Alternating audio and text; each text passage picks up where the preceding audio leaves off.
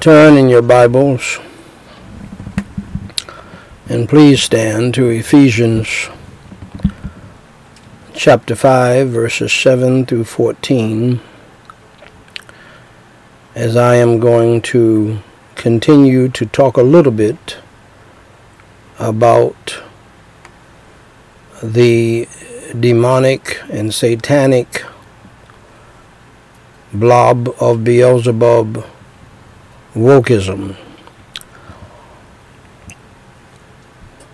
And don't forget, I'm going to show you where the Bible predicted wokeism over 2,000 years ago.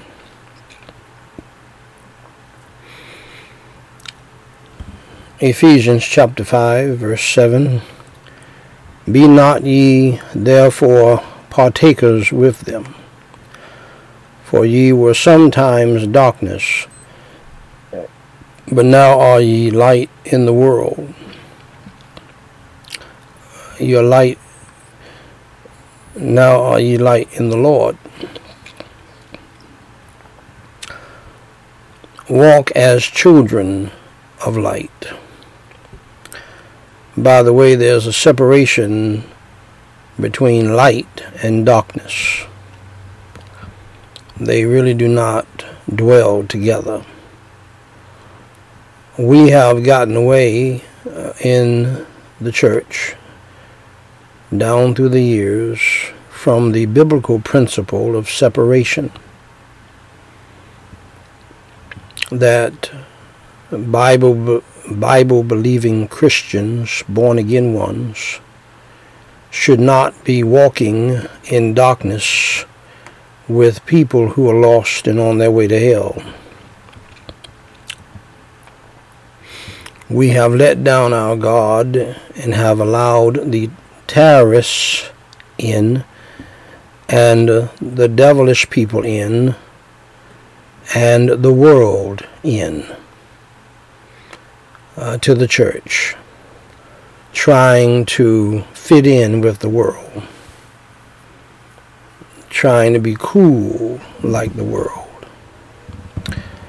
The Bible calls for light to lead, not to join in with the darkness, but to be light in the darkness. For the fruit of the Spirit is in all goodness and righteousness and truth. Are you living your life that way? Is your spirit that way? If it is not, my dear friends, you need to examine yourself and see whether or not you be in the faith. Seriously. See,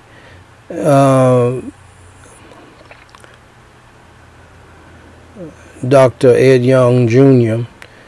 said that he is a Christian first because Christianity is logical. It makes sense. The Christian life is not difficult. It has been my experience down through the years. People who are saved and live a biblical lifestyle, a Christian lifestyle, they live a simple, straightforward lifestyle without confusion. And what they do, born-again ones, it is done with simplicity, and it is done without confusion, because God is not the author of confusion. I'm going to say something tonight, things that are authored by worldlings who are lost. They make things, they claim to make them simple.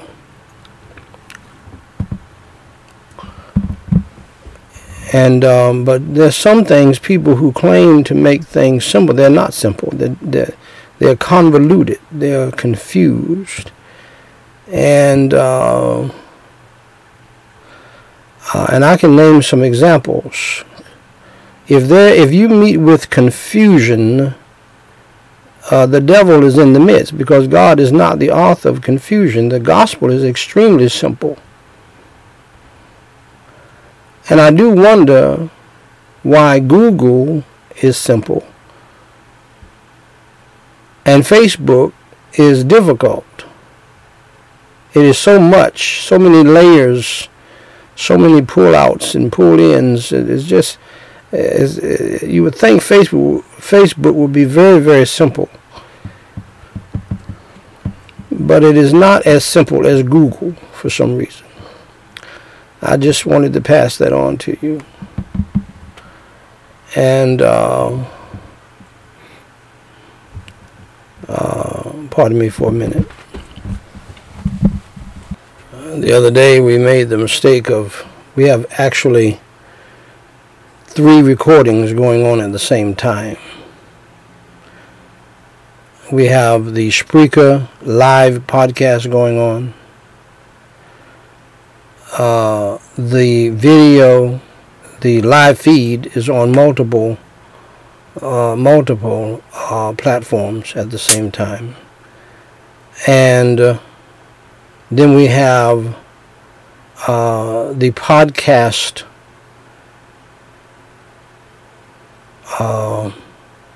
recording happening at the same time.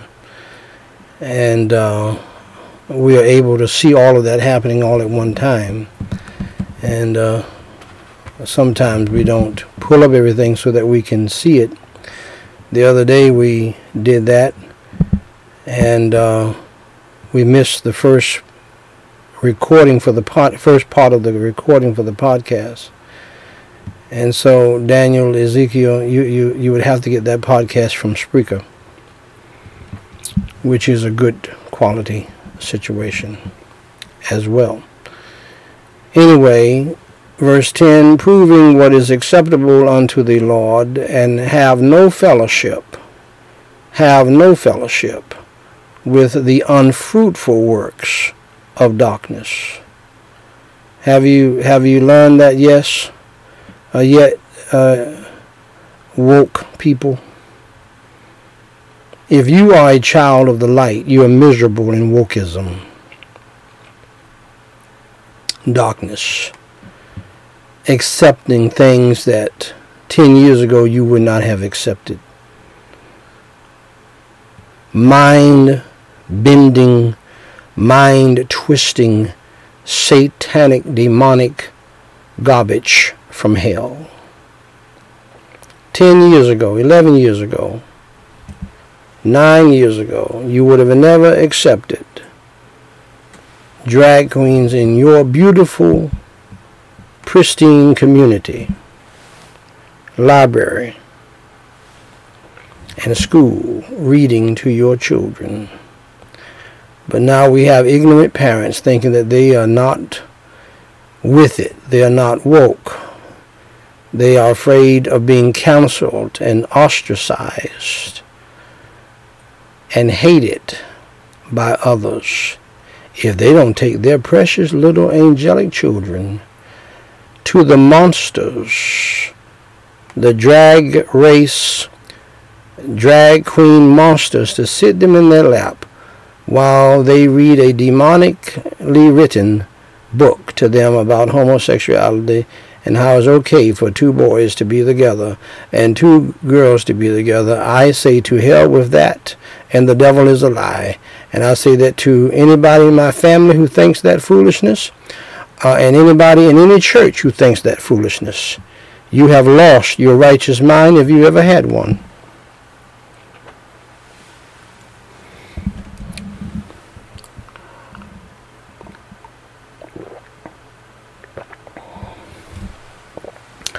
As someone said before, stand up for something or you'll fall for anything. But rather, reprove them, rebuke them if you are a child of God. God is not surprised by wokeism. There have been different periods of wokeism. Wokeism is rooted in demonic philosophies. Verse 12, for it is a shame even to speak of those things which are done of them in secret. But all things that are reproved are made manifest by the light. Oh, it's going to come out in the wash of the light. All of the evil that you are doing, all of the evil that you are for now. I have family members, former friends, people, preachers. They don't want to communicate with me anymore. You know why? Because I'm not woke. They hate me now. And I have family members and so-called former friends and pastors who are trying to counsel me. That's almost like killing me. They're trying their best to cancel me online and in the community with all kinds of demonic authoritarian acts. And I say to you pastors and you parents and you police officers, you understand that your authority comes from God and you walk in it. But here's the thing. You may lose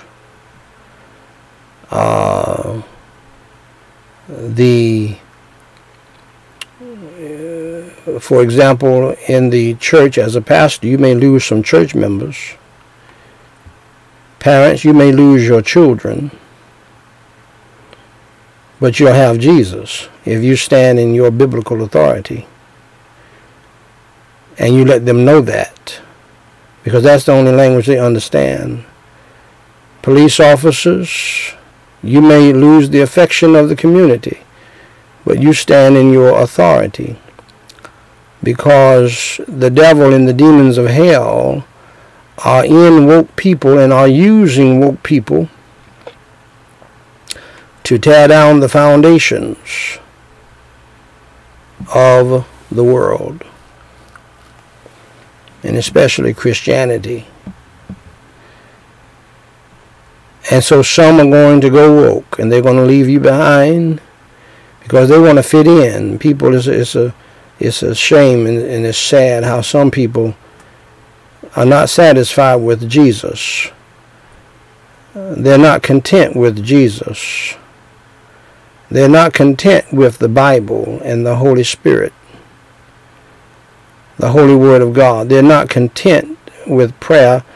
And one of the reasons why they're not content is because they don't pray. They don't read the Bible. They would rather be accepted by people who are homosexuals, lesbians, liars and cheats and dark, evil people who disrespect God, disrespect Jesus, disrespect the Word of God, disrespect the police officers, disrespect the pastor, disrespect their parents.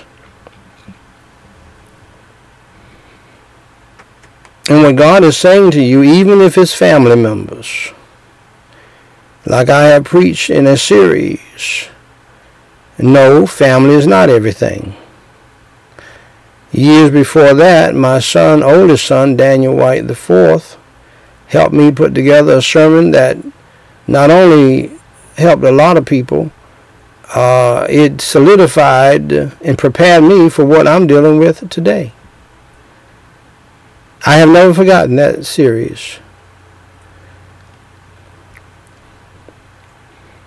I've never forgotten that series. God gave me that series to preach. Sometimes, people, you must understand, if the man of God is a true preacher of God, he preaches to himself too.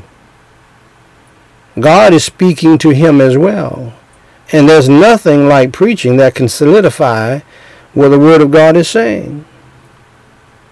That's years ago. It's going on 10 years ago when I preached that series, if not later than that. But it stuck with me. And God has used that series I preached on regarding how that your greatest enemies will be they of your own household. I didn't know at the time why I was preaching it like that. I didn't know. I know my son Daniel Ezekiel helped me with another sermon that I preached it was on a similar passage, because I'm preaching through the Gospels in the Just Jesus evangelistic campaign. And you're going to come across everything Jesus said. I did John in 1 year, and I'm still in Matthew. And we've preached many other things besides that. That's why we're going slowly through Matthew. But by the grace of God, I'll be preaching it again on Sunday, if the Lord tarries is coming, and I live and we live. And another dynamic message, right on time. I mean, this is the thing that has always impressed me about God in expository preaching, just preaching His Word, focusing on what He wants you to preach from His Word, line upon line, here a little, there a little, straight through the Bible. Dr. John McNeil taught me this. Dr. John McNeil Jr. It didn't matter, and I was not a member of his church, but I would just pop in when I was free from preaching on the road. And he would be preaching through the book of Isaiah. Line upon line, here a little, there a little, chapter by chapter, verse by verse. And it didn't matter. If I missed the first 6 sermons in the series or whatever, buddy, I mean, the power of God through His Word and the power of the Holy Spirit will find you and will meet your needs just through the preaching straight through the Word of God. He taught me the power of that. God used him to teach me the power of that. You don't have to try to find a subject preacher on Saturday night. You find a book. Oh yes, and you preach through it. And God will find the people. And your people will become more stabilized. Instead of you trying to find a hot topic every Sunday, like you are a motivational speaker or something. You're not a motivational speaker. You're a preacher of the gospel, a preacher of the Word. I dare you to preach through the Gospels. I dare you to preach through the prophets. Just preach through it, man. It will help you, pastor, preacher. It'll make you more stable, more grounded, more rooted. Glory be to God.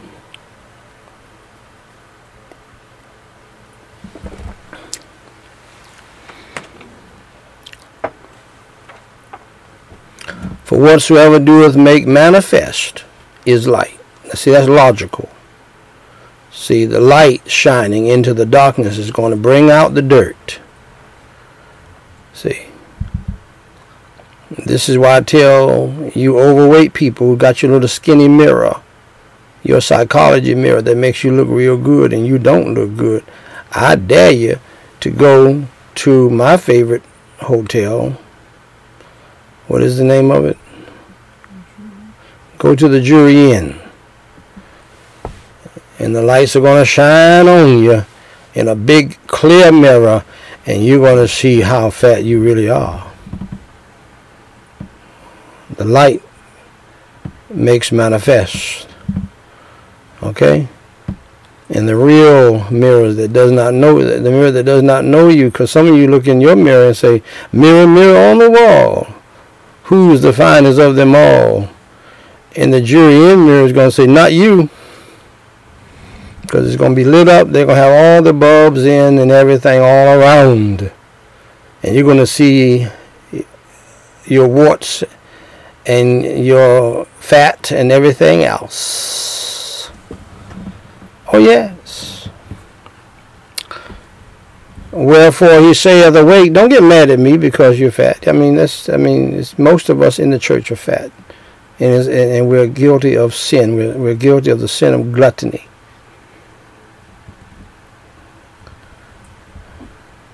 So don't. Nobody's picking on you. It's a reality. Because maybe I know that about Jurian because I've seen myself in the mirror. How about that? Will that help you? Awake thou that sleepest, and arise from the dead. That means wake up and don't be woke, but be awake. And Christ shall give thee light. Now, tonight I'm just going to be brief and with this and share with you some things that I noticed from Dr. Ed Young Jr., one of the few pastors who had the guts and who had the courage to do this. Dr. Ed Young, and I'm just going to share a few things with you. Dr. Ed Young Jr. said, acceptance does not mean approval and applause of your behavior. See, you're fighting for acceptance in the church and you're living a satanic, disobedient lifestyle. We accept you in as a visitor, but that does not mean that God approves of what you're doing. Jesus Christ does not approve of it. The Bible that we preach does not approve of it. And we personally, because we believe the Bible, don't approve of it. Don't get mad at us that we're not applauding you in your so-called sexual orientation or your woke critical race theory foolishness.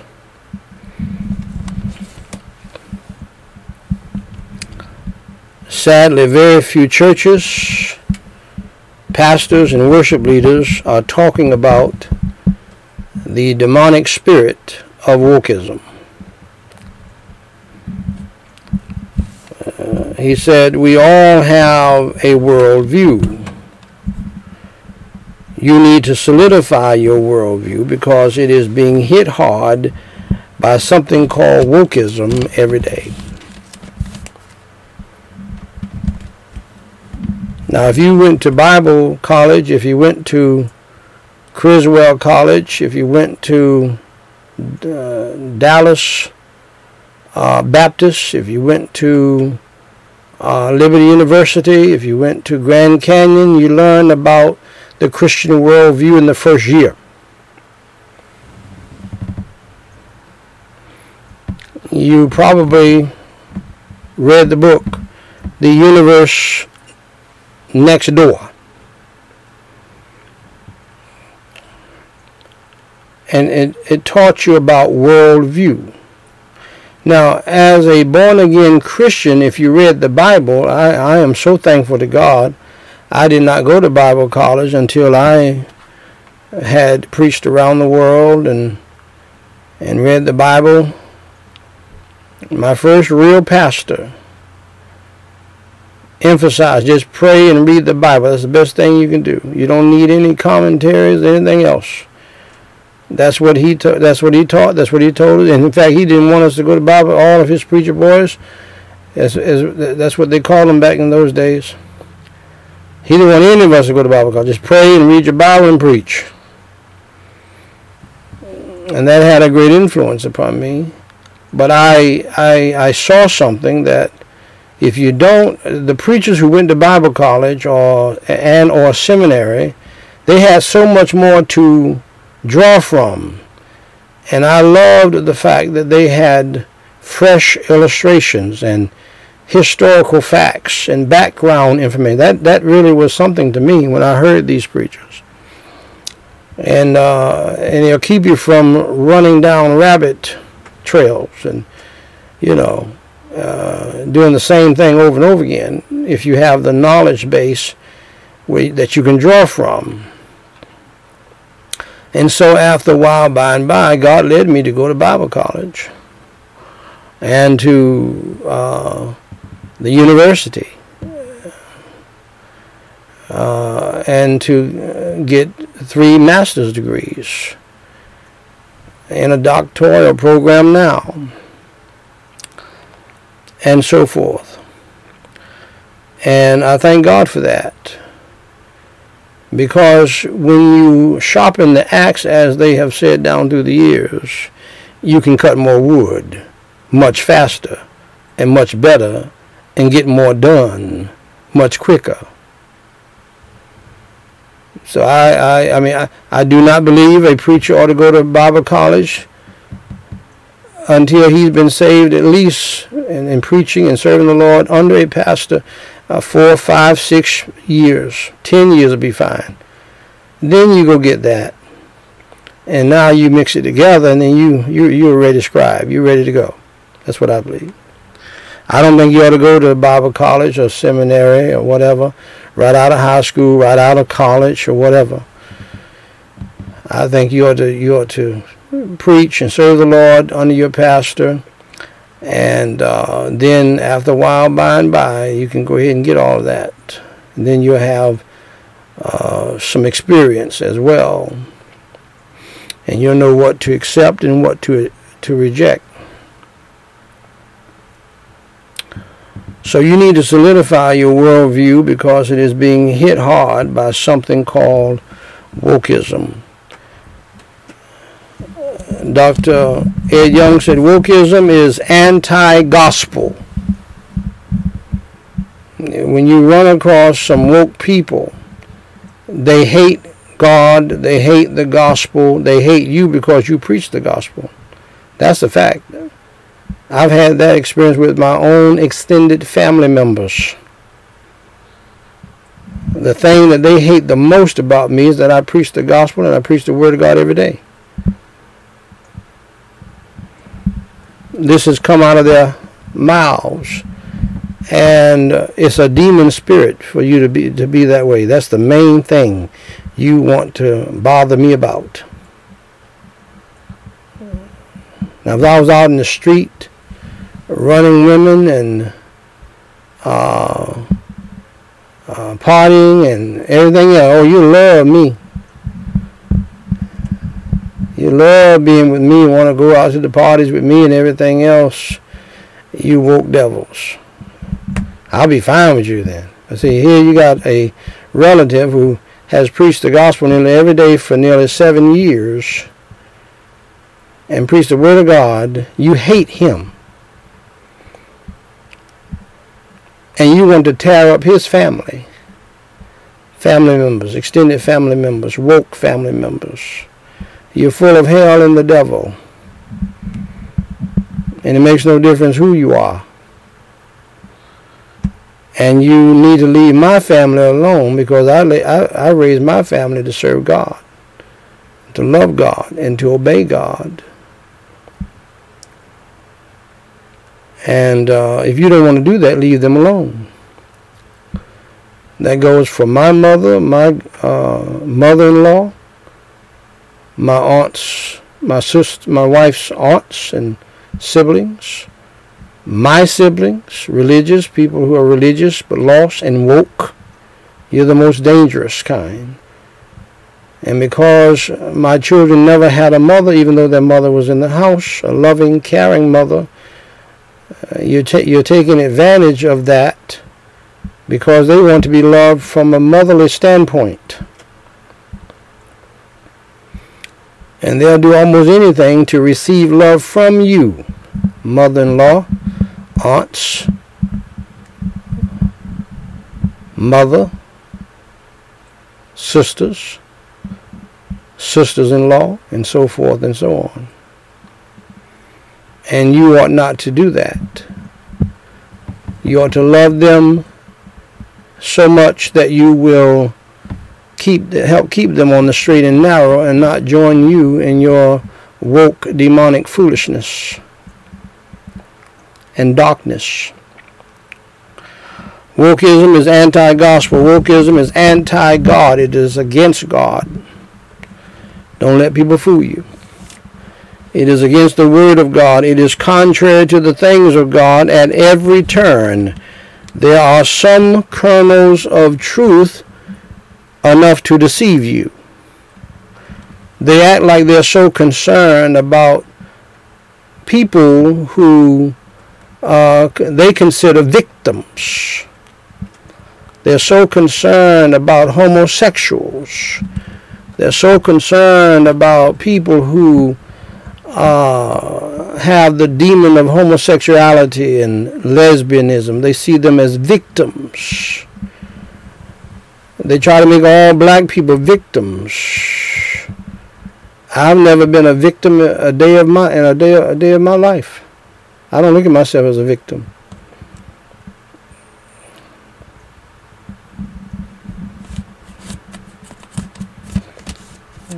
And so they love to act like they are crusaders for people who have been victimized or abused. And that sounds great. That sounds good. Even going back, this is where the Me Too movement came in at too. Even going back years, and now in the news today, Warren Beatty, who's got to be almost 90 years old. A woman who she said he raped her when she was 14 years old. And like 40 years ago or something, 50 years ago, whatever. If he did that, he needs to make amends and so forth and so on. But it's interesting how that can come up 40, 45 years later.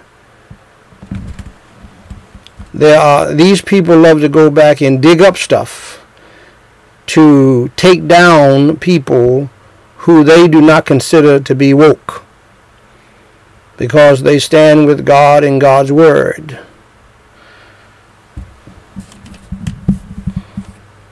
There are some kernels of truth, therefore anti-racism. I am too.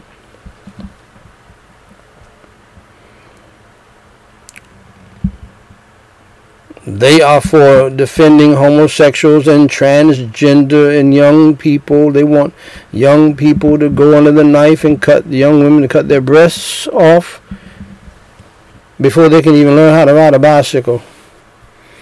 And certainly way before they can drive a car. They only have enough sense to make basic decisions. And these people are for these people who lie. Who say. Some of them lie and say, because they want to be accepted by this demonic group, having boys cut their penises off and all of this kind of foolishness. And so many, the wave of so many young people coming back around after a few years and wish they had not done that. All of that is demon activity.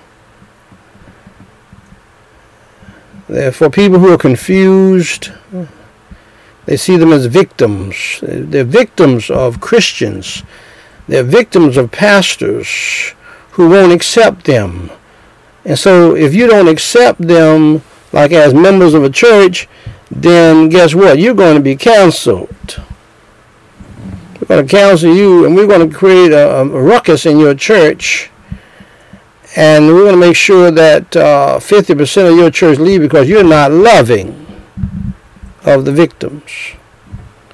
You hate homosexuals. You don't hate them, but they're going to tell everybody you hate them. And most pastors, as Dr. Ed Young Jr. has stated very clearly, don't want to deal with that. They don't want to be canceled. They don't want their church members to leave. That's why they don't deal with it. And I'm here to tell you that if Dr. Ed Young Jr. was moved by God, and God downloaded this NCC, I've tried to explain this to you, but you won't understand unless you're a preacher. God downloads whole messages and series into a preacher's heart all at once.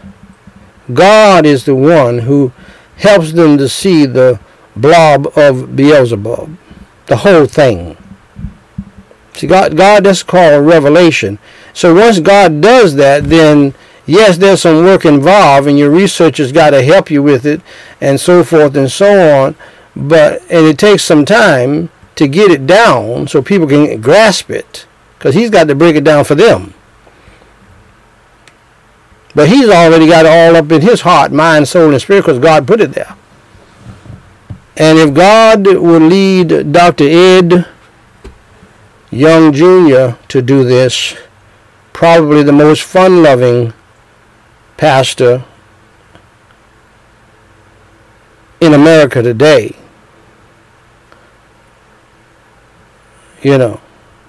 more so than the rest of us, then this is a very serious problem. And for him to preach that in his community, which is probably the most woke area in Texas, except for Houston. That whole area where he's pastoring is a woke area. And we thank God that, probably half of the folks are not woke. But God allowed Dr. Ed Young to go through some things, and he sees the danger. Sometimes we have to go through something before we can help somebody else not go through something. Wokeism is anti-gospel. Wokeism is anti-God. It is contrary to the things of God at every turn. There are some kernels of truth in wokeism, just enough to deceive you. Wokeism is a satanic, seductive, covert, and overt ideology, and may I add, from hell.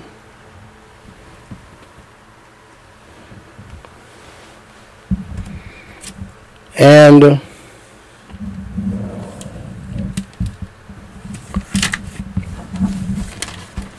that's about the size of it tonight, as far as I'm going to go,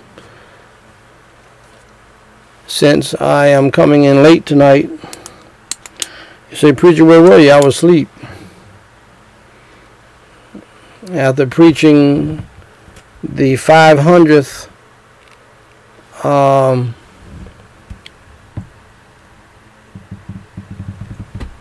Wednesday night prayer meeting with the series Praying Through the Bible, preaching hard, and also preaching the devotional service, and preaching the gospel, which I know you people think is easy, but it's not. It takes a lot out of you. The strongest man I know, he's from the Mandingo tribe. And now you need to understand, those football players that you see out there, they come from a certain tribe in Africa. I know some of you may not like that, but it goes way back. And I know some bad things have happened. But to do what they do, that goes way back in their ancestry. They were born that way. They were born like a stone house. Their bones don't break easy. I have a pastor friend that way. He comes from a certain tribe in Africa. He's strong as an ox. And he's about 30 years older than me, and he beat me running one day. I'm ashamed to admit it. I said, I'm ashamed to admit it. But he told me something that shocked me, because I thought it was just me and a few other pastors and preachers. He said, preacher, after I preach on Sunday, I have to take off Monday, because I'm beat. I said, you beat? Yes, sir. Yes, sir. I got to take off on Monday. And when I was pastoring, I had to do the same thing.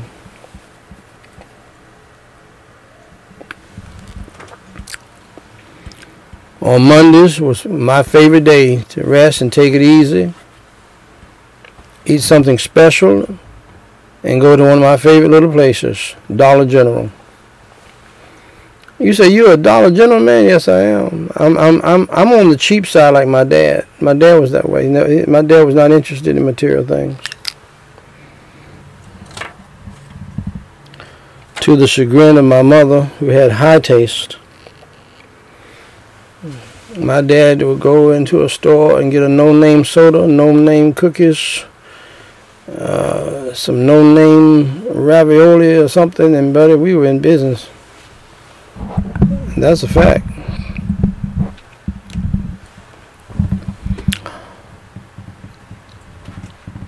Are you woke or are you awake?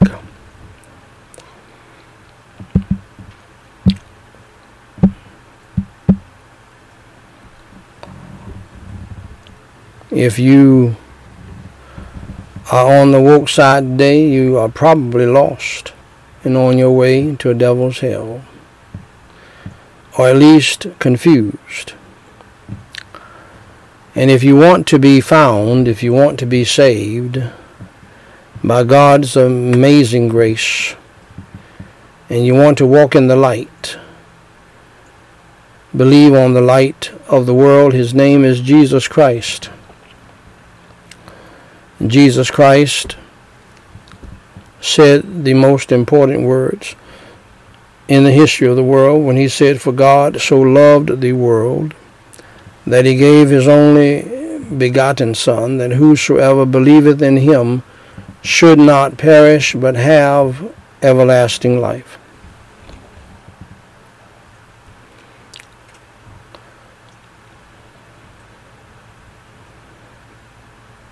So all you have to do to get saved out of the darkness,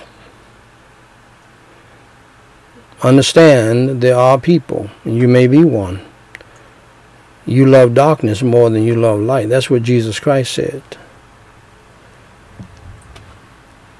You love being around people of darkness, people who love sin and evil, fornication and adultery, lying and stealing, and making up lies on people to counsel them, to try to embarrass them,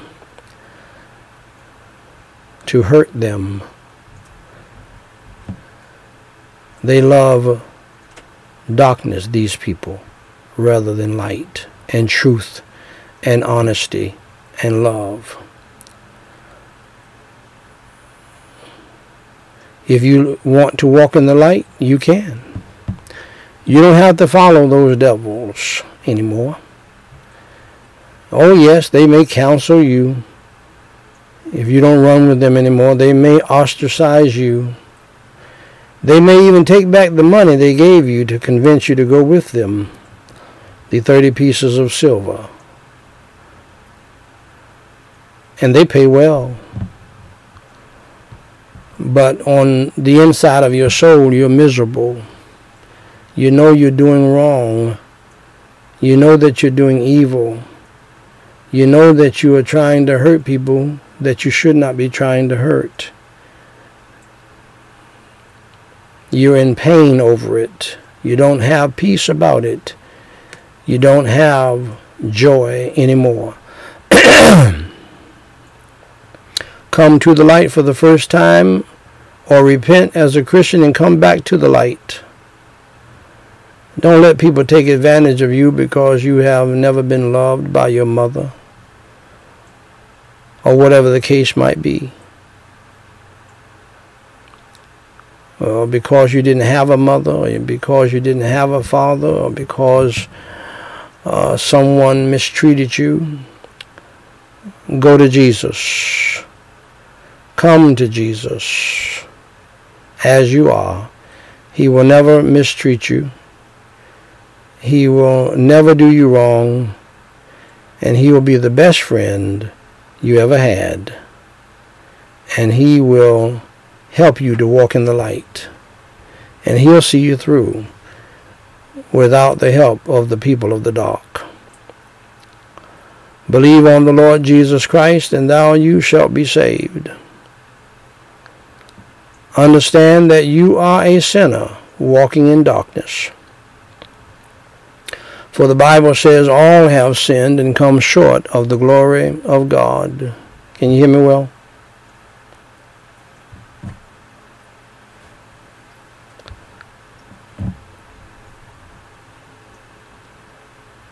The Bible says we are all sinners.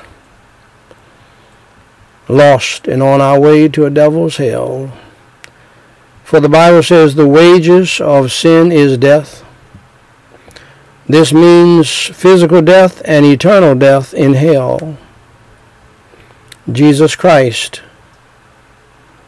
who said, "For God so loved the world that he gave his only begotten Son, that whosoever believeth in him should not perish but have everlasting life," is the same Jesus Christ who preached more on hell than any of the prophets, more on the burning hell than any of the apostles, more on hell than he did about heaven. He was a hellfire and brimstone preacher, not because he hates you, but because he loves you. And he is the holy God.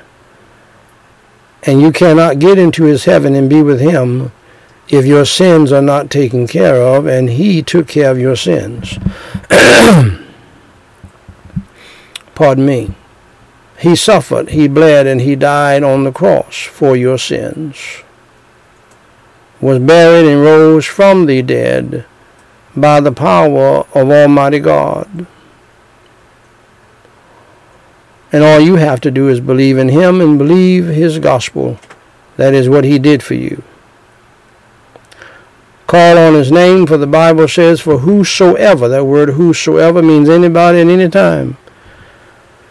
Whosoever shall call upon the name of the Lord shall be saved. Believing in your heart that Jesus Christ died for your sins as the Lamb of God who has taken away the sin of the world. He suffered, he bled, and he died on the cross for your sins. He paid your sin debt, was buried, because he truly died, and then rose from the dead 3 days later for you and for me and for the entire world, red, yellow, black, and white. We're all precious in God's sight, and don't you ever forget that. You say, "Preacher, I feel so guilty and I feel so unworthy." That's how you ought to feel, because you are guilty and you are unworthy, and I am unworthy, and I'm guilty too, and so is the Pope, so is the Dalai Lama, and so is even Joel Osteen. You're a great candidate to be saved because you feel that way. So just humble yourself and believe in the Lord Jesus Christ. Trust in him, accept his salvation, and walk by faith and not by sight. Follow me in the sinner's prayer. Repeat after me phrase by phrase and mean it from your heart. Holy Father God, I admit that I am a wicked and evil and depraved sinner. And I realize that I've done much evil in your sight by breaking your 10 commandments. For the truth is, I have lied before. I have stolen things before. I have lusted after people and things before. I've coveted after people and things before. I have dishonored my parents, and I have disrespected my parents. And I've disobeyed my parents. And I have dishonored you by taking your holy name in vain. For Jesus Christ's sake, please have mercy and grace upon my soul. And please forgive me of all of my sins, my failures and my faults. Wash and cleanse my heart, mind, soul, spirit, and conscience in the precious blood of Christ. As I now believe your holy gospel, Lord Jesus Christ, I believe with all of my heart, Lord Jesus Christ, that you suffered, you bled, and you died on the cross for my sins, was buried and rose from the dead by your power, Lord Jesus Christ, please come into my heart and into my spirit and save my soul from the dark, fiery hell that I deserve. And give me a home in heaven. Lord Jesus Christ, please fill me with your Holy Spirit.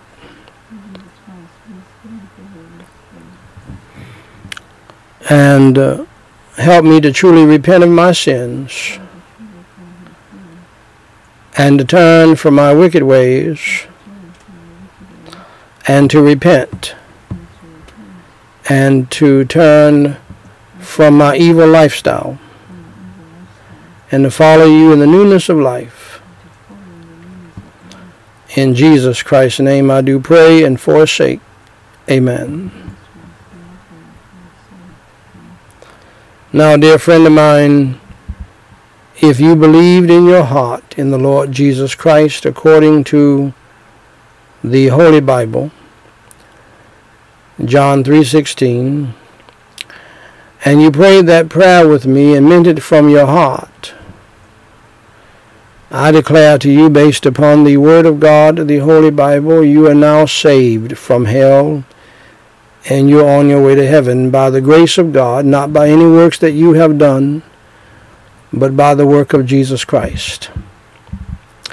To help you to grow in the faith, please go to Gospel Light. There's that word light again. Gospel Light Society.com and read my book titled Free of Charge. Free of charge. You don't have to pay a dime. Download it free of charge. You can be reading in 3 or 4 minutes or less. The name of the book is What to Do After You Have Entered Through the Door. Jesus Christ said, I am the door. And so you have entered in, and this book will give you the next steps that you need to take as a Christian to help you to grow in the faith and be the Christian that God wants you to be. And also, you may email us with any questions, any prayer requests, and also let us know that you got saved on whatever platform you're on, or you can email me directly at dw3@gospellightsociety.com. Also, go to Gospel Light Society podcasts or Daniel White, the third podcast. And some of the podcasts are on our Gospel Light Society University site. And you can go there and listen to podcasts. We have thousands. All of them are on the Bible, theology, church history, and you can grow strong by listening to those podcasts in the faith.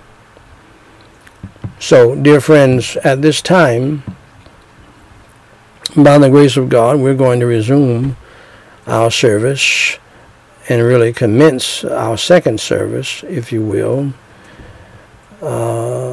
the standing between the living and the dead service.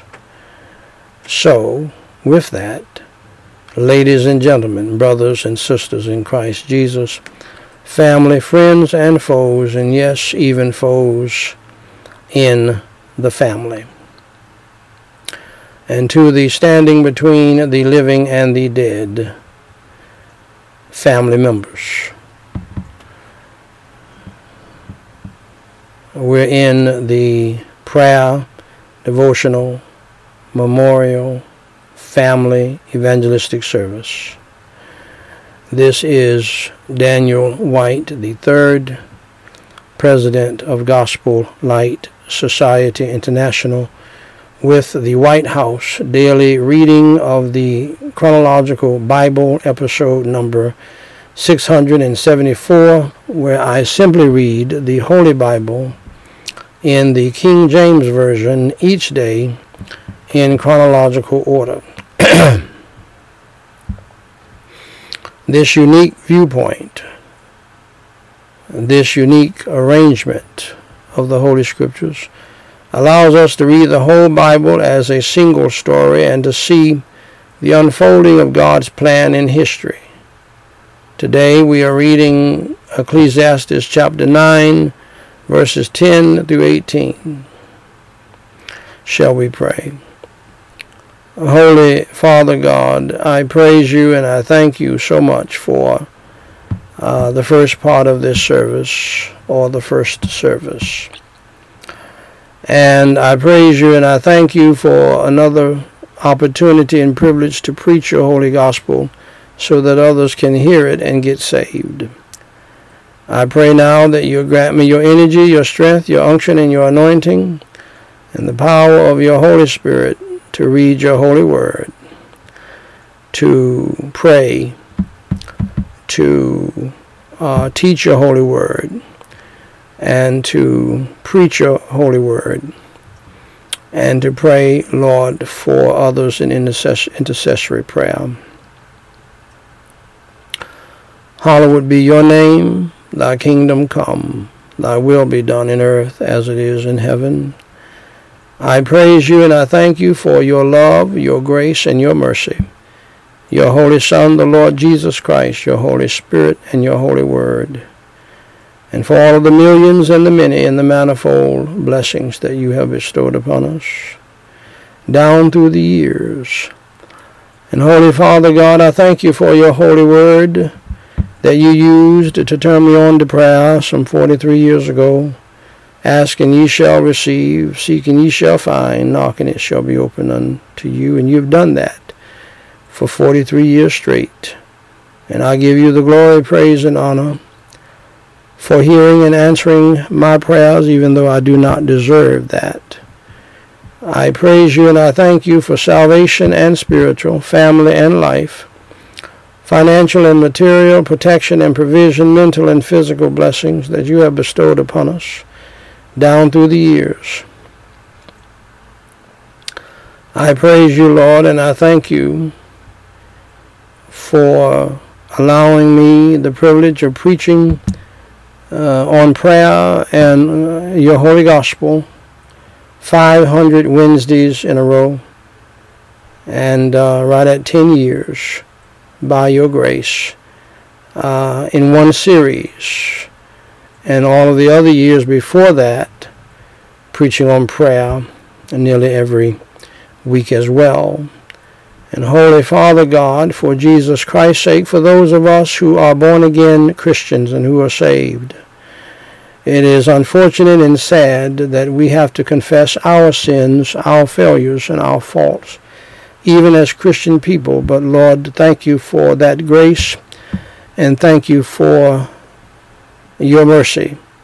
For Jesus Christ's sake, each and every one of us who are saved and name the name of Christ, and we don't mind confessing our sins because we know you know all about it.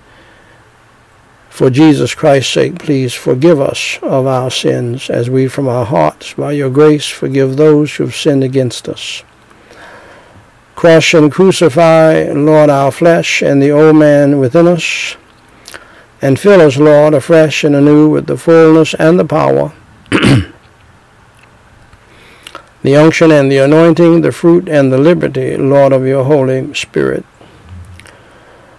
And deliver us who are saved from temptation, evil, and sin even tonight. And Lord, throughout the night and throughout our lives, grant us your grace and the power of your Holy Spirit to love right, to live right, to think right, to do right, to act right, and to do that which is pleasing in your sight. For thine is the kingdom, the power, and the glory forever. And Holy Father God, I pray tonight that you will help all of us who are saved to humble ourselves and to pray and to seek your face and to turn from our wicked ways and to get back to you, our first love. And Holy Father God, I do pray in the name of the Lord Jesus Christ. I pray for the salvation of those who are lost. Lord, even in my own family, including my wife, who I believe is religious but lost, as I've prayed for her for 34 years. When I started to see signs of her not truly being born again, and now you have given me the liberty to pray about it publicly, and so that others who are religious but lost in my family, my wife's family, and in this audience, and in this country and around the globe, I do pray in the name of the Lord Jesus Christ that by the power of your Holy Ghost, that you will never give them rest until they repent, they humble themselves, and believe in you and pray and get saved. And we pray, Lord, for the salvation of the lost in this country, around the globe. We pray for the revival of the saved in this country and around the globe. We pray for the healing of those who are sick, if they do it your way.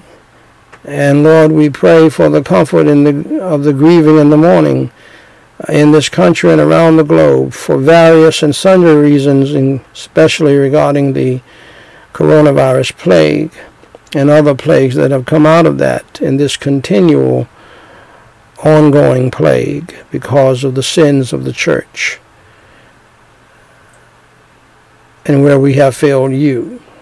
And Holy Father God, I pray tonight, Lord, I thank you that you have given me cheer, pleasure, joy, and peace, even in the midst of distresses and afflictions and tribulations and troubles and trials and temptations and persecutions and tensions throughout my life. I do pray at the same time, according to your will, let it be done. Lift all of our burdens, cares, worries, and anxieties, troubles, problems, and fears. Rebuke and stop all of my enemies in the family and outside of the family. And I do pray that you will deliver me from, and everybody in my family who is saved from,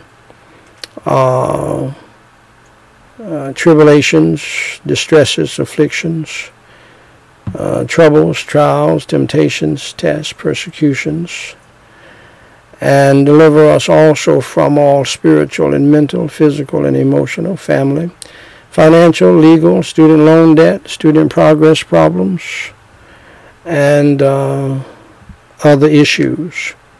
At the same time, Holy Father God, I thank you for remembering mercy and grace and allowing things to be as well as they are in the midst of rebuke and chastisement of the church and pressure on the world so that they would go to you and get saved through Jesus Christ. And Holy Father God, tonight I do praise you and I thank you for protecting my family and me for all of these years. And I pray, Lord, tonight, not only my family and me, but all of the people in this audience and their families. We pray for your protection upon them and your believing Christians in this country and around the globe. Protect us all, Lord, from ourselves, our flesh, and the devil, and from the demons of hell, and from evil people in the family, evil people in the church, demonic wokeism in the family, in the church, and in the world, and in the school. Protect us, Holy Father, even so-called Christian schools, for it is a demonic spirit seeping into every crevice that is open and available. And Lord, protect us from ourselves, our flesh, and the devil, and from the demons of hell. Protect us from evil people in the family, evil people in the church, and evil people in the world. Place upon us the whole arm of God. Surround us with your protection, a band of your holy angels, and a wall of your holy fire. And cover us and cleanse us through the precious blood of Christ, each and every one of us. In Jesus Christ's holy name I pray and for his sake. Amen. And Holy Father God, help us to give you all of the glory, praise, and honor in your Holy Son. The glory, praise, and honor. In Jesus Christ's name I pray and for his sake. Amen.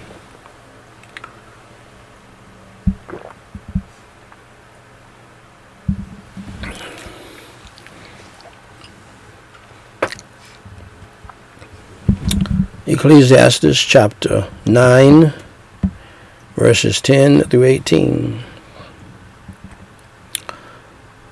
Our main camera is still not working properly. But you know what? I thank God for all of the years it has worked properly. Live streaming and video. It's an old camera, but it's been doing the job. And that's how we all as Christians ought to look at things in life. When bad things happen, thank God they haven't happened for hundreds of days. And you adjust and you move on and use what you have and be content with that until you get a new camera or you get a new thing to make it work. And we don't mind doing it this way. The picture is not as great using the little camera we have, but my wife tells me the sound is great. The sound is even better than it was with the camera, so it's okay. Be content with such things as you have and do the best that you can for the glory of God. Whatsoever thy hand findeth to do, do it with thy might. For there is no work, nor device, nor knowledge, nor wisdom in the grave whither thou goest. I returned and saw under the sun that the race is not to the swift, nor the battle to the strong, neither yet bread to the wise, nor yet riches to men of understanding, nor yet favor to men of skill, but time and chance happeneth to them all. For man also knoweth not his time, as the fishes that are taken in an evil net, and as the birds that are caught in the snare. So are the sons of men snared in an evil time, when it falleth suddenly upon them. This wisdom have I seen also under the sun, and it seemed great unto me. There was a little city, and few men within it. And there came a great king against it, and besieged it, and built great bulwarks against it. Now there was found in it a poor wise man, and he by his wisdom delivered the city. Yet no man remembered that same poor man. Then said I, wisdom is better than strength. Nevertheless, the poor man's wisdom is despised, and his words are not heard.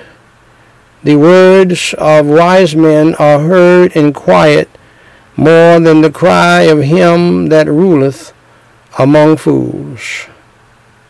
Wisdom is better than weapons of war, but one sinner destroyeth much good. Shall we pray? Holy Father God, I praise you and I thank you so much for your holy word. Have it to find a lodging place in all of our hearts. Help us to understand it, to comprehend it, to meditate on it, live by it, and share it with others in a discipleship fashion, formally or informally. Preach your holy gospel, preach your holy word from it. In Jesus Christ's name we pray and for his sake. Amen. Ladies and gentlemen, brothers and sisters in Christ Jesus, family, friends, and foes, and yes, even foes in the family, and to the standing between the living and the dead, prayer, devotional, memorial, family, evangelistic family members, my beloved. This is Daniel White III, President of Gospel Light Society International, with the White House Family Devotional Reading of Charles Spurgeon's classic book, Morning and Evening. This is the podcast, and this is episode number 610. And Daniqua, thank you so much for providing this devotional. I have not seen it in a while, so it's so good to see it again.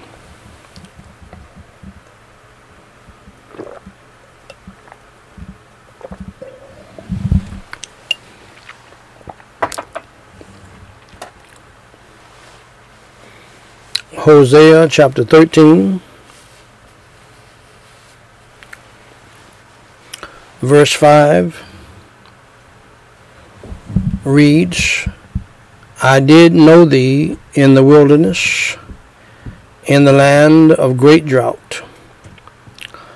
Yes, Lord, thou didst indeed know me in my fallen state, and thou didst even then choose me for thyself. When I was loathsome and self-abhorred, thou didst receive me as thy child, and thou didst satisfy my craving wants.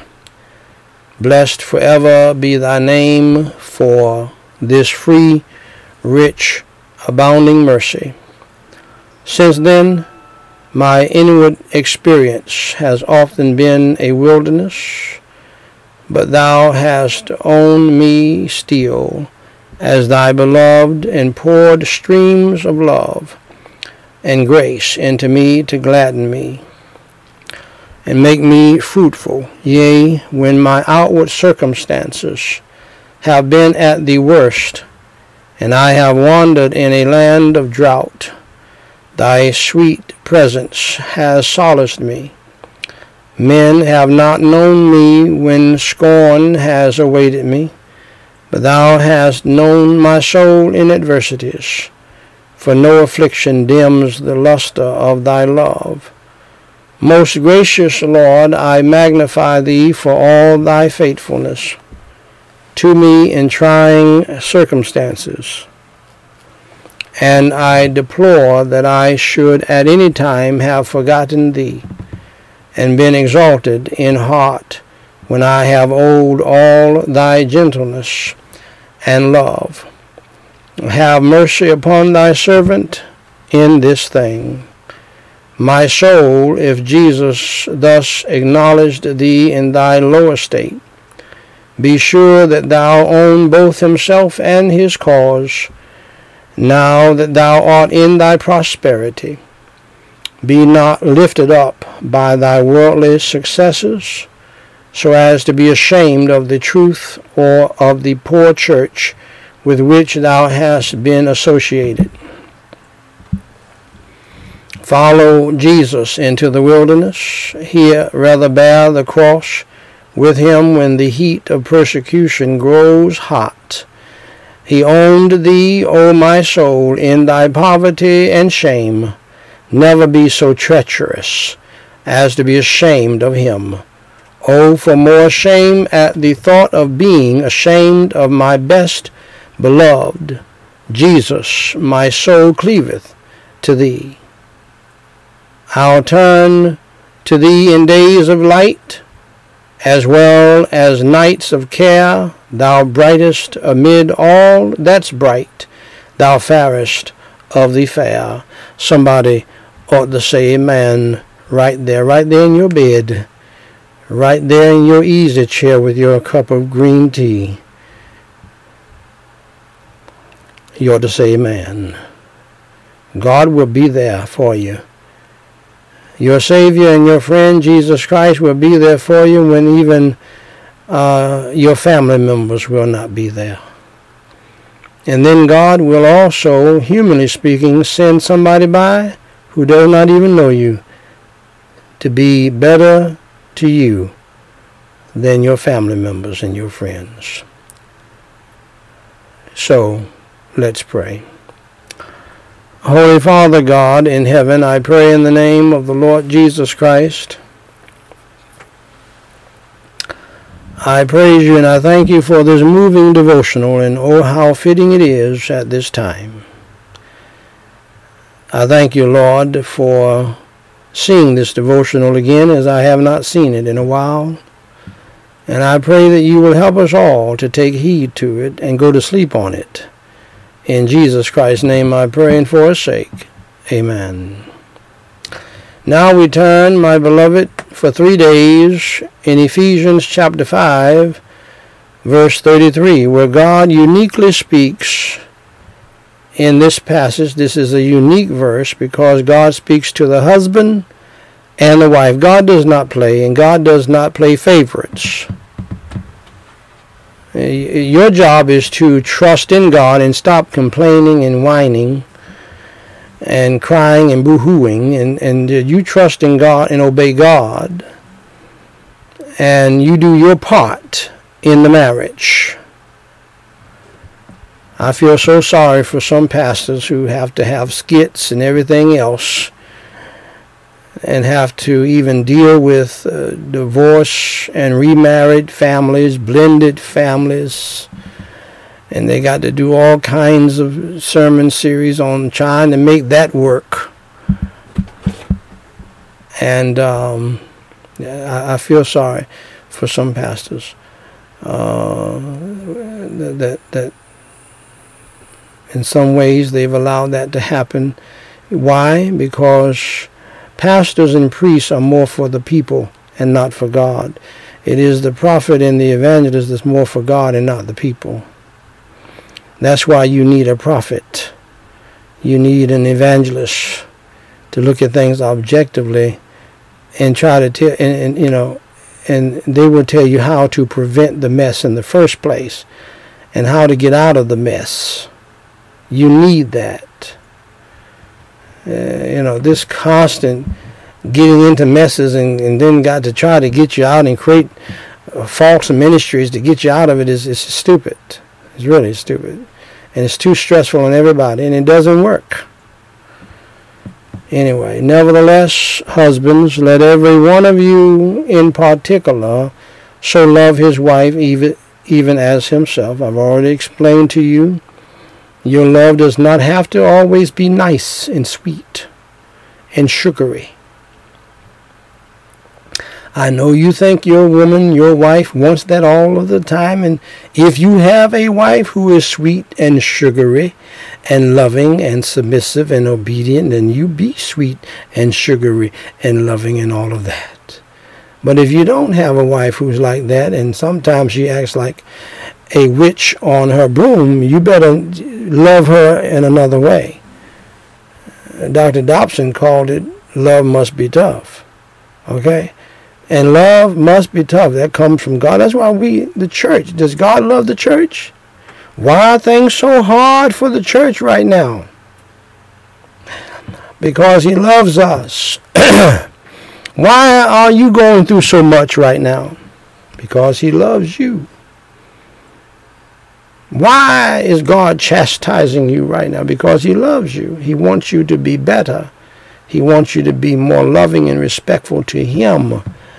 And he will stir up your nest and stir up your family and stir up your life. He will allow pain and sickness.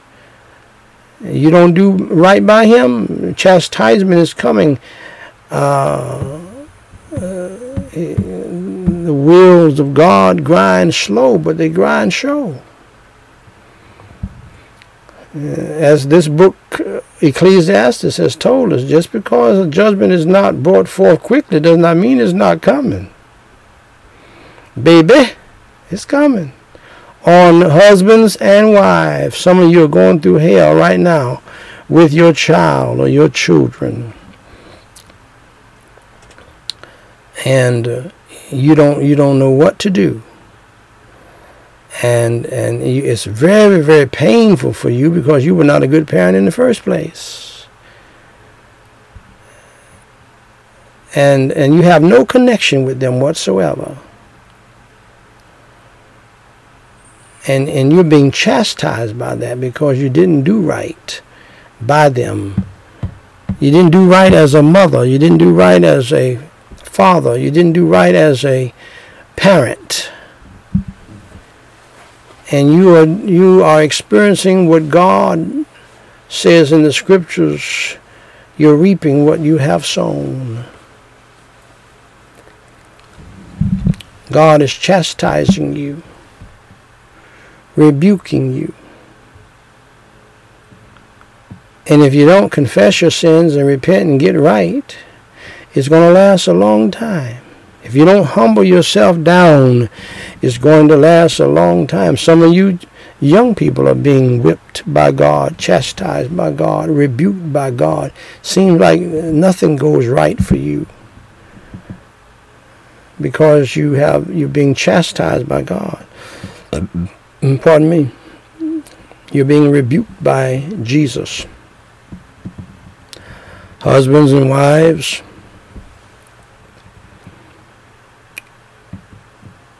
you're having trouble in your marriage.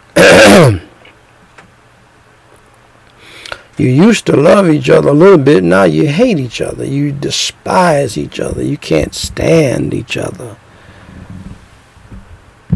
Trouble in your marriage. God will trouble you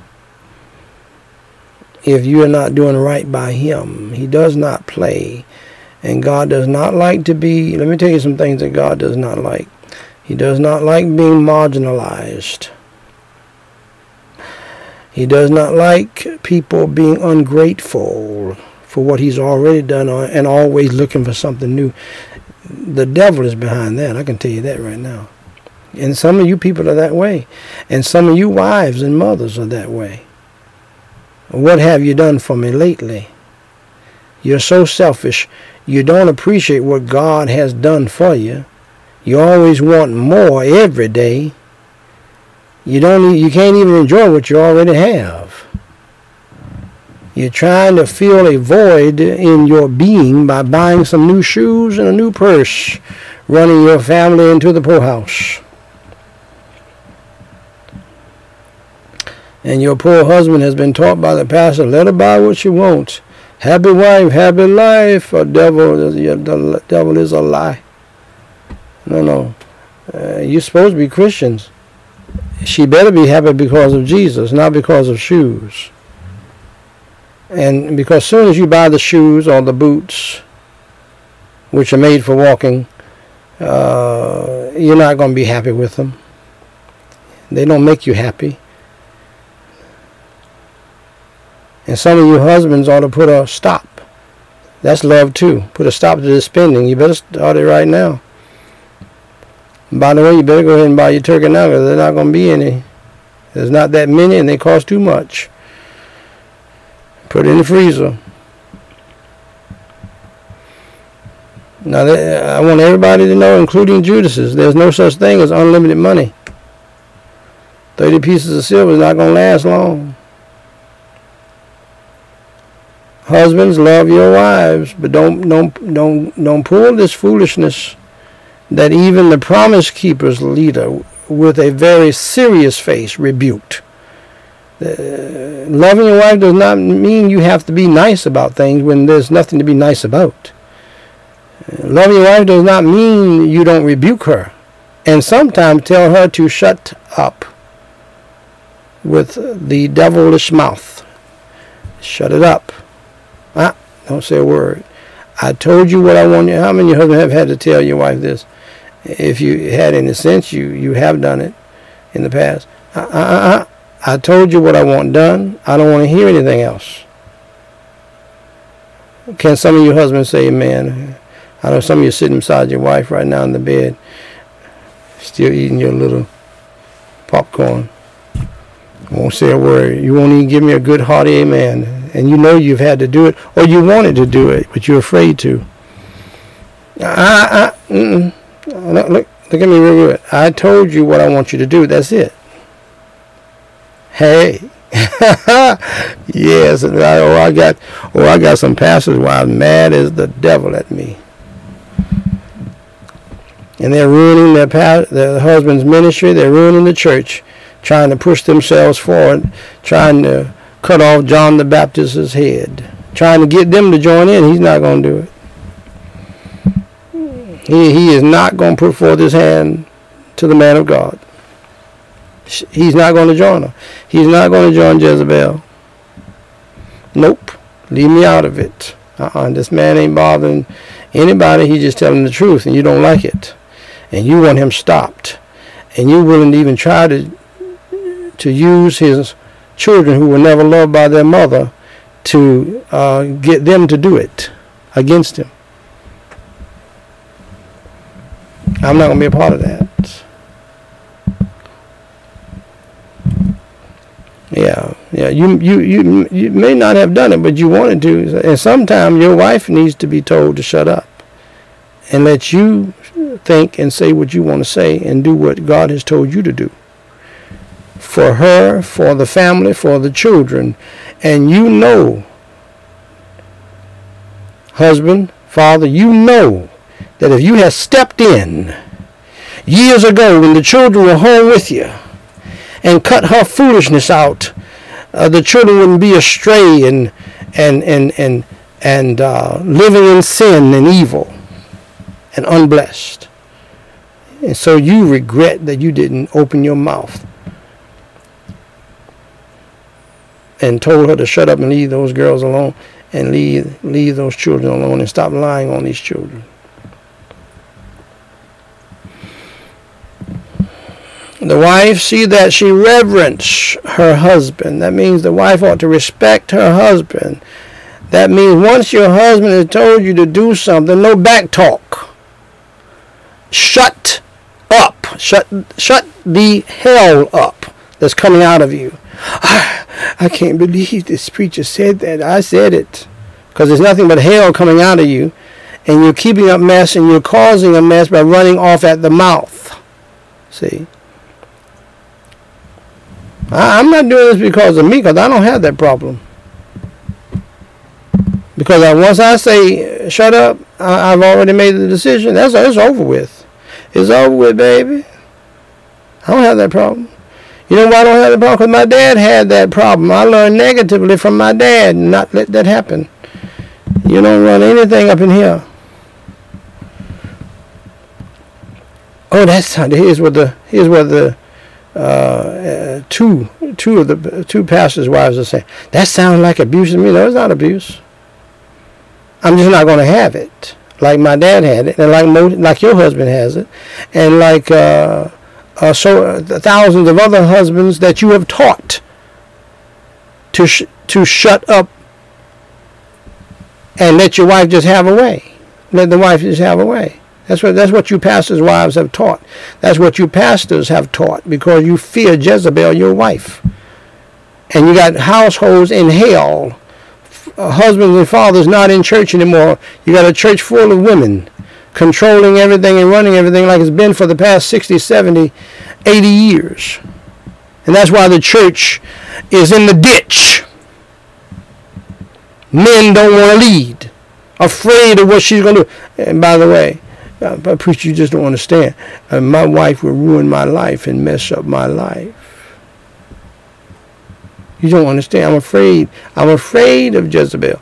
I'm afraid that she will just leave and take my house and take my car, and which costs $1 million and everything else. Why did you put yourself in that situation when you know you got a bad wife in the first place? Who would do that? And if she would do that, you don't need her anyway. But preacher, you don't understand, I will be economically ruined because everything is tied together and so forth and so on. Why did you put yourself in that situation? When you knew she could do that and would do it and has set you up to do it and told you to get $1 million insurance, and she didn't want to get any kind of insurance on her. I don't know. I'm not going to get any insurance, but you're the head of the household. You need to get $1 million insurance and hand the policy over to me. You didn't get a warning from that? No. Don't put yourself in that situation. Evidently, she's not worth that. See? And don't fear a woman like some men fear Jezebel.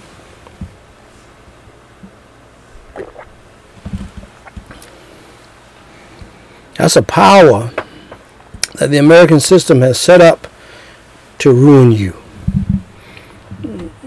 You didn't think about getting a prenup? Oh, I just loved her so much, so I didn't get a prenup. You need to get it and make sure all you men, you young men who are about something, making some money, some real money, you better get a prenup. You know why Tom Brady and his wife divorced so quickly? Because they had a rock-solid prenup. Tom Brady is not stupid.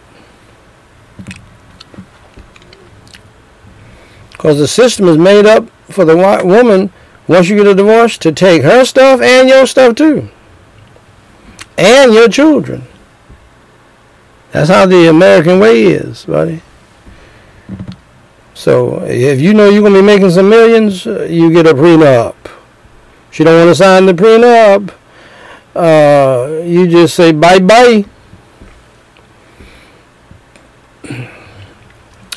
If you don't need a woman and a wife who does not respect you, doesn't matter how she feels about the respect, but she needs to choose to respect you as a man. That's the main thing you got to have as a man, Jack. And God wants that from you. It's called fear, fearing God, respecting God, reverencing God. Now, he's got to have that from you. And he will mess your life up if you don't give him that. And he made you in his image, and your wife needs to be doing that. See, I'm not going to have a relationship with her. I'm not going to have a relationship with any of my children if they don't want to show the proper respect for me as their father, my wife for me as her husband.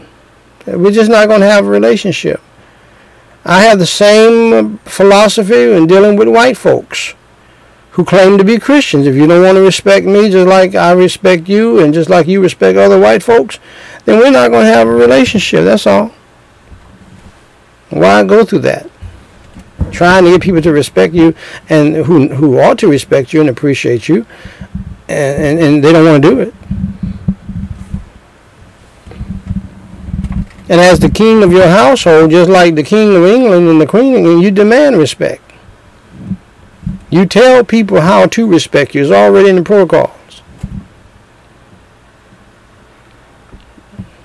My wife, before she speaks, she has to say, "Excuse me, Daddy." She calls me Daddy. That's what I told her to call me when we first got married. It doesn't matter to me how she feels about it. That's how you address me. And you just don't blurt out, say, got that? That causes a problem. Say, respectfully, say, "Excuse me, Daddy, what about this?" Because so many of you, when you know what you do, you just blurt out things. Well, I told you, you got to do it this way. That right there. That right there, you're going to get the hand right there. Right there. Huh? No. I don't care if I may not understand something as quick as you do, but you better respect me as how you approach me.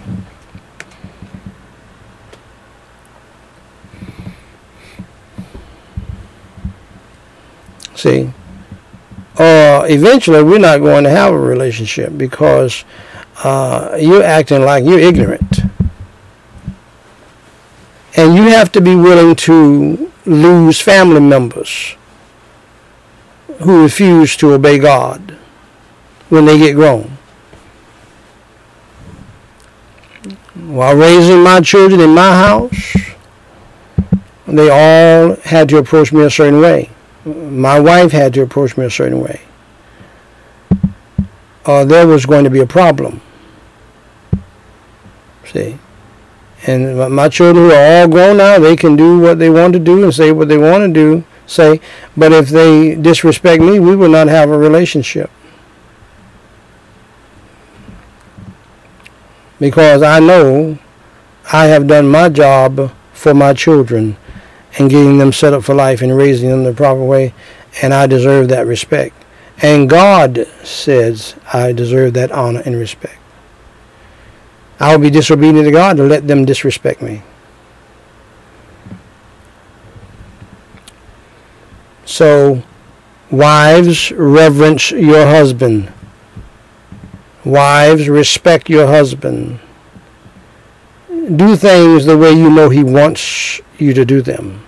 See, the reason why you get into trouble with God, wives, is because God has given you instincts, intuition, knowledge, understanding, a conscience.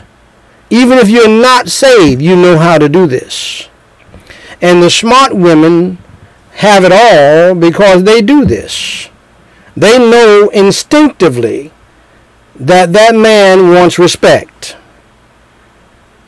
They know that.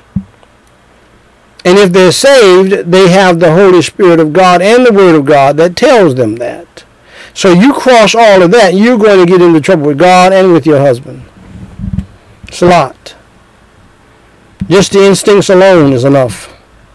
The conscience alone. There's something on the inside of you that tells you, woman, respect your husband. Woman, don't do that. Respect your husband. Women, don't be looking at some other man while your husband is pulling up to pick you up.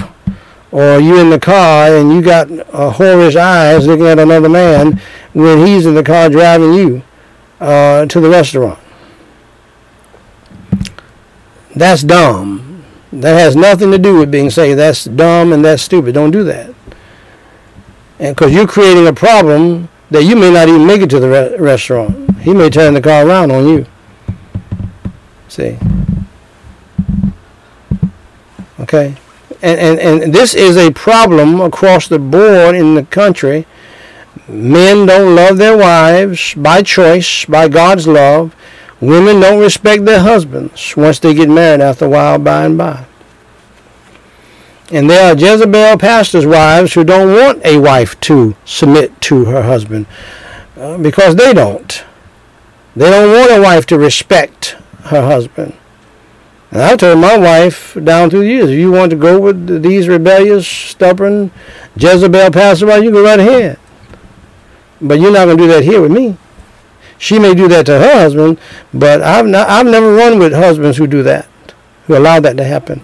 Because I don't want my wife around that. I don't want my daughters around that. And I want to say to my mother, my sisters, my wife's mother, my wife's sisters and siblings and so forth, do not teach my daughters to be proud, stubborn, and rebellious like you all are. And disrespectful of men, therefore disrespectful of their husbands, as Marika White has tried to do in front of them for years. She never got away with it. You know why? Because once, if their husband gets angry with them and shoots them, and halfway kills them, or kills them, I want you at the hospital. I want you to be at the hospital. I want you to be at the morgue because that's what you taught them by your bad example. Same thing for their mother. You make sure you're there if something like that happens. Because I taught them to be respectful to their husbands. And to be obedient and have the right attitude and to have the right spirit. Just because you're a woman does not give you the right to have a nasty, disrespectful attitude and spirit from hell. And that is a big part of being woke today. Disrespect, dishonor, nasty attitudes. And all it's going to end up being is destroying their lives. So, With that, let's pray.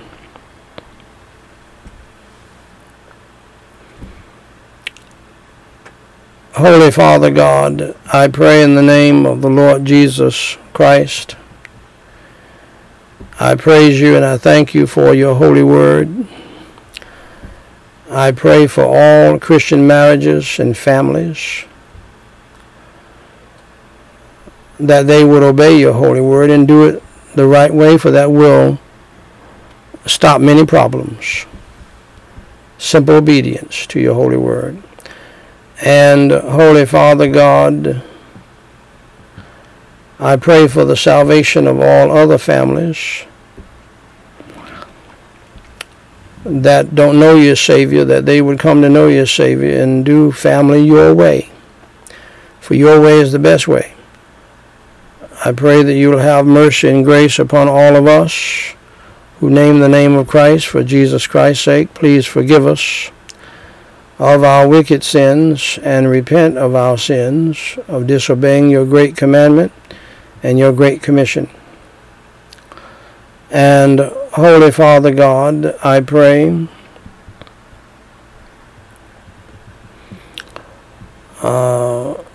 tonight, Lord, yes, for the millions who are hurting, but also for the few by name who are hurting from the coronavirus plague and other plagues that have come out of it. The plague of long continuance. We pray for a few by name. We pray for the family and friends of Oklahoma resident Renee Flora. We pray for the family and friends of Pennsylvania resident Sharon Margaret Brew. We pray for the family and friends of Pennsylvania resident Stephen Fisk Jr. We pray, Lord, for all of the prayer requests that have come in. We pray, Lord, for Marie Grace. Thank you, Danielle, for sending that new prayer request over. Please keep her safe, secure, and protected from bad people and gang associates. Stop these people from walking on her land and deliver her from them. Please bless her with a safe place to live. We pray for Pastor Bershibi. Thank you, Lord, for the service at Corazon Didai and for the souls saved there at Sister Josephine's funeral. Please comfort her children. Please have the gospel to pierce through the enemy's secrets and make known the truth to set God's people free.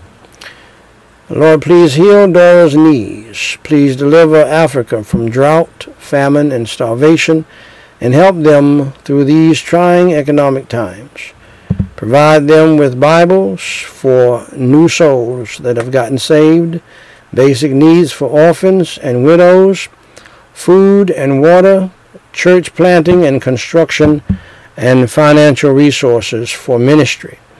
Please provide them with electricity, vehicle insurance covers, etc. for the ministry office so they can keep up your work. Please bless the National Women and Youth Conference, December the 7th through the 10th, and the 14th through the 17th. Please supply the money for school fees for the orphans, Nita. We pray now for Nita. Please have many people to go to her gospel outreach, get saved, and tell others about you. Please help her dog to recover 100% and have perfect, healthy life. And Lord, we pray for the people who have gotten saved through the preaching of the gospel, through this ministry. We pray for Joe. We pray for Tinga. We pray for Ezekiel. We pray for Jairo. We pray for Abizabal. And Holy Father God, we pray for the people who have recommitted their lives to you. Help them to grow in the faith and to stand strong in the faith as well. We pray for Mopi, Beatrice, Ebenezer, Margaret, and Francis. We commit all of these souls into your hands as well as ours. Lord, grant us all a peaceful night of rest and sleep. Some of our friends in Africa right now are already watching and participating with us as they are quite a few hours ahead of us, as well as in Europe and England. in other places. We give you the glory, the praise, and the honor. In Jesus Christ's name I do pray, and for his sake, amen. Ladies and gentlemen, may God bless you, and may God keep you. Lord willing, we'll see you tomorrow night sometime. And make sure you pray without ceasing. And remember what the Marines say, Semper Fi, always faithful. And remember what the Air Force boys say, Semper Supra, always above. Keep your heart and mind stayed on the Lord, and he'll keep you in perfect peace. Lord willing, we'll see you tomorrow as the music plays.